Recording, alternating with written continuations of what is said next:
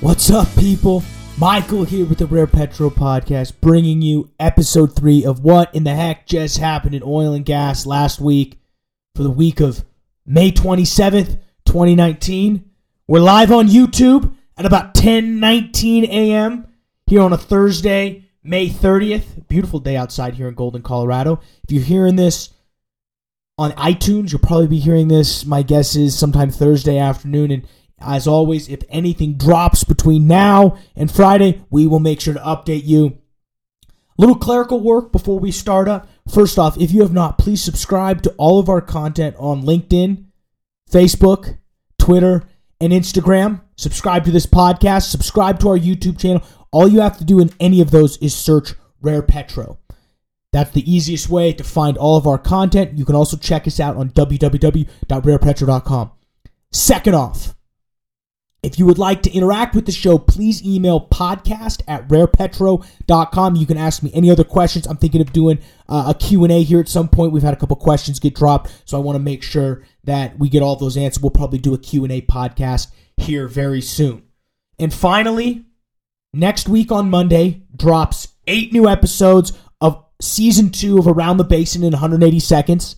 I'm going to kind of record those starting today, tomorrow, and this weekend. Get those lined up for you on Monday. It's going to have the same great stuff you guys always look for. Events, production, and then just more operator basin news. Whereas, this one focuses more on the oil markets. I think that's everything clerical-wise. If I'm missing anything, as always, please email me, podcast@rarepetro.com. Otherwise, let's go ahead and dive right in. As always, we're live on YouTube, doing a little screen share. So if you have the opportunity to watch this, please visit us there. I show my charts. You can see a little bit of the, you can see my what am I trying to say? You can see my Google Doc that I go through with. The Google Doc the link will also be in the comments. You can check that out. It has links to all of my charts that I use. So if you are watching this on the podcast, feel free to go into the description. I have the link to the Google Doc. You should be able to go and see it. As far as what happened this week in oil and gas, first off, Monday, happy Memorial Day. A nice long weekend for everybody. Thank you for everybody who listens, who's served our armed forces. That being said, because it was a holiday on Monday, if we kind of go look at the chart, not much really happened. As we can see, if we look down here at the bottom of the chart, volume was really low. Not much really happened. The only thing that really kind of did drop Monday rolling into Tuesday was actually huge amounts of flooding that happened both in Arkansas and Oklahoma. And really what that means for crude oil, unfortunately, is that it's going to stop those distribution hubs from being able to actually transport that crude out of, out of the, Cushing or where all these distribution hubs are into the actual refiners where they need it. And so that kind of created a slight bidding war on crude, and as you can see towards the end of Monday and coming until about Tuesday, we'll say midnight, 1 a.m. We'll say midnight, 1 a.m. You saw crude jump up about $1 just because of that slight issue there. And then Tuesday, really super, super muddled on the day. We saw a high of 59.54 and a low of 58.70, but it did not. It just bounced in between that range. So there was some good action. Like I said, there was about $1 to play with, a little less than $1 to play with on either side of that. And we saw sort of that volume come back as it was the first day back from Memorial Day. Two really big swings. The chart really looks more like a W. Because of the holiday weekend, API and EIA actually got pushed back to Wednesday, Thursday. So API does not drop at 2:30 on Tuesday. It went ahead and wait till Wednesday. And really, what we saw Wednesday happening was an absolute just curl over. Just a curl over of the price, starting from the open all the way until the end of the U.S. session. Oil went from $59 basically even when the new day started, which is technically 4 o'clock on that Tuesday, to by the time the U.S. session was over that next morning, oil was all the way down to $57. So about a $2 drop. And really what the cause of concern was there was a little trade war. There's just some trade war going on.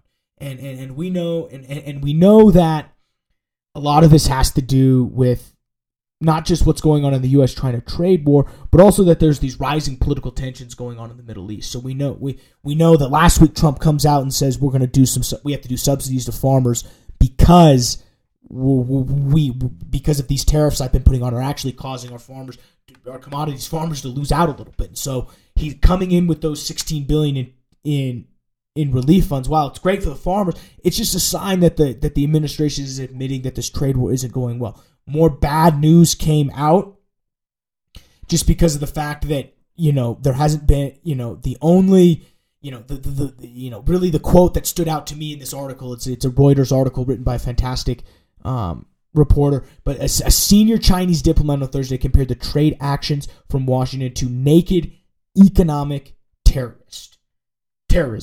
Naked economic terrorism. If there is a worse way to describe a trade war, it's that. And so on the news of that, it just caused an absolute tanking of the price, and it was not helped because at 2:30 when and it was not caused. Now, what we did see was once that reached the bottom, once it bottomed out about 10 o'clock, we actually did see a rise back up in the price about another $1. So while we saw a tank, earlier in the U.S. session, the Globex session actually rose that up to its high, weekly high, which was 59.71. And actually, what happened Wednesday in that early morning session, we actually had our trading channel of the week, which we'll get to at the end. And so when the Wednesday at 2:30 Mountain Time, when the API released, they actually they announced a $5.6 million draw, and that's actually what you saw right here, kind of run that price up a little bit. There was in the moments when that dropped, they went from the low of 58.75 to 59.14. So if you're wondering back home, that's about $450 per contract. So I mean, it's about $450 a contract, so a pretty good 15-minute segment, and that's really big. They were expecting, the API was expecting a big draw just because we've been expecting draws in the past couple weeks. They finally were like, okay, this is when we're going to get it. And then Thursday, when the EIA numbers drop, it just does not come in as strong. On the backs of what we talked about earlier in this podcast on Tuesday, which was that there was flooding in Arkansas and Oklahoma, and you're having all these distribution hubs back up. So you expect there not to be as big of a draw as there might be otherwise. And that's what we saw in the EIA report. Only a $0.3 million barrel draw. It was forecasted to go 0.9.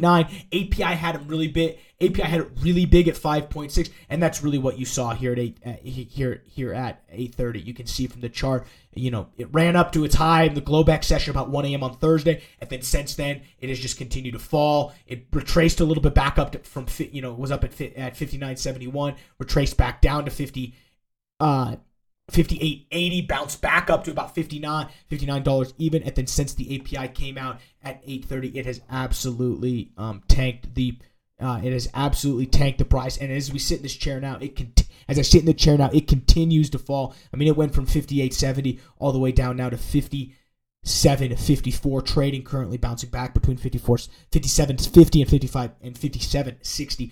Excuse me. So an extremely volatile week. Last week we saw really two just huge movements. Otherwise, the markets were pretty muddled. This week has been just an insane amount of volatility. We've been down, up. We've had a 4%, anywhere between 2 to 4% drops or rises in the price on pretty much both on Wednesday and Thursday. And I expect Friday to be no different. We go over here and look at our long-term chart. As we see our support line our bottom channel support line that we drew last week continues to hold. We have another touchdown here, and right now we're looking. According to this, we could see a small test. According to our channel line, we could now see a test down at 56.54 with this. But we also we have volume. We have a volume bench easily right there, that 57.50, that's kind of acting as support right now. We sort of have a top bench up here at 59.94, about $60 that's acting as some sort of resistance. And those are kind of the big levels I'm looking for in this upcoming week. And yeah, that's kind of about it. It was sort of a light week, it was sort of a light week. Oh, I don't want to forget this. This was a really interesting article, and I'll highlight it right here. The Saudi premium increase to Asian refiners. And this is something that they actually came out with early this morning. I wanted to touch on it before we move on to the trading channel of the week. So every month,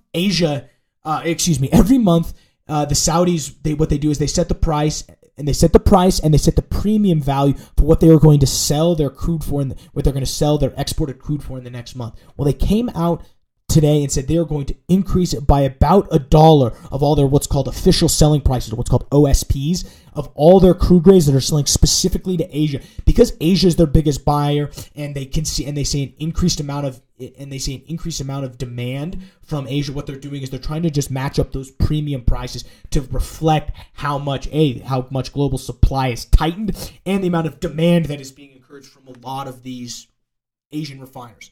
So, their Arab Crude Light is actually being upgraded by about $1, which is its highest level since January of 2014, according to a Reuters survey of 4 refinery sources in Asia. So, Saudi is recognizing that the supply is tightening, demand is increasing, and they're henceforth setting that into all their OSPs.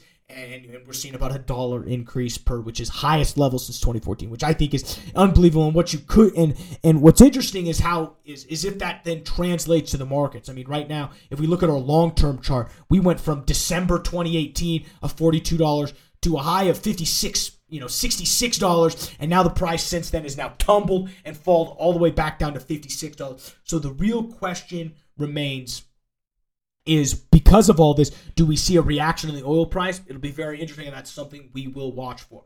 All right, before we finish up here, let's go ahead and look at our trading channel of the week. This comes in the early morning session of Wednesday. It was actually on a huge fall. Well, that doesn't look good. So here we go, and let's adjust the charts here. It actually came in the Globex session really early, in the Globex session, early Wednesday morning. Started about 3 a.m. and went till about 5 a.m. And the reason why I liked it was for a couple reasons. We just set up the chart here. First off, we had an absolute tumbling of the price. Due to that.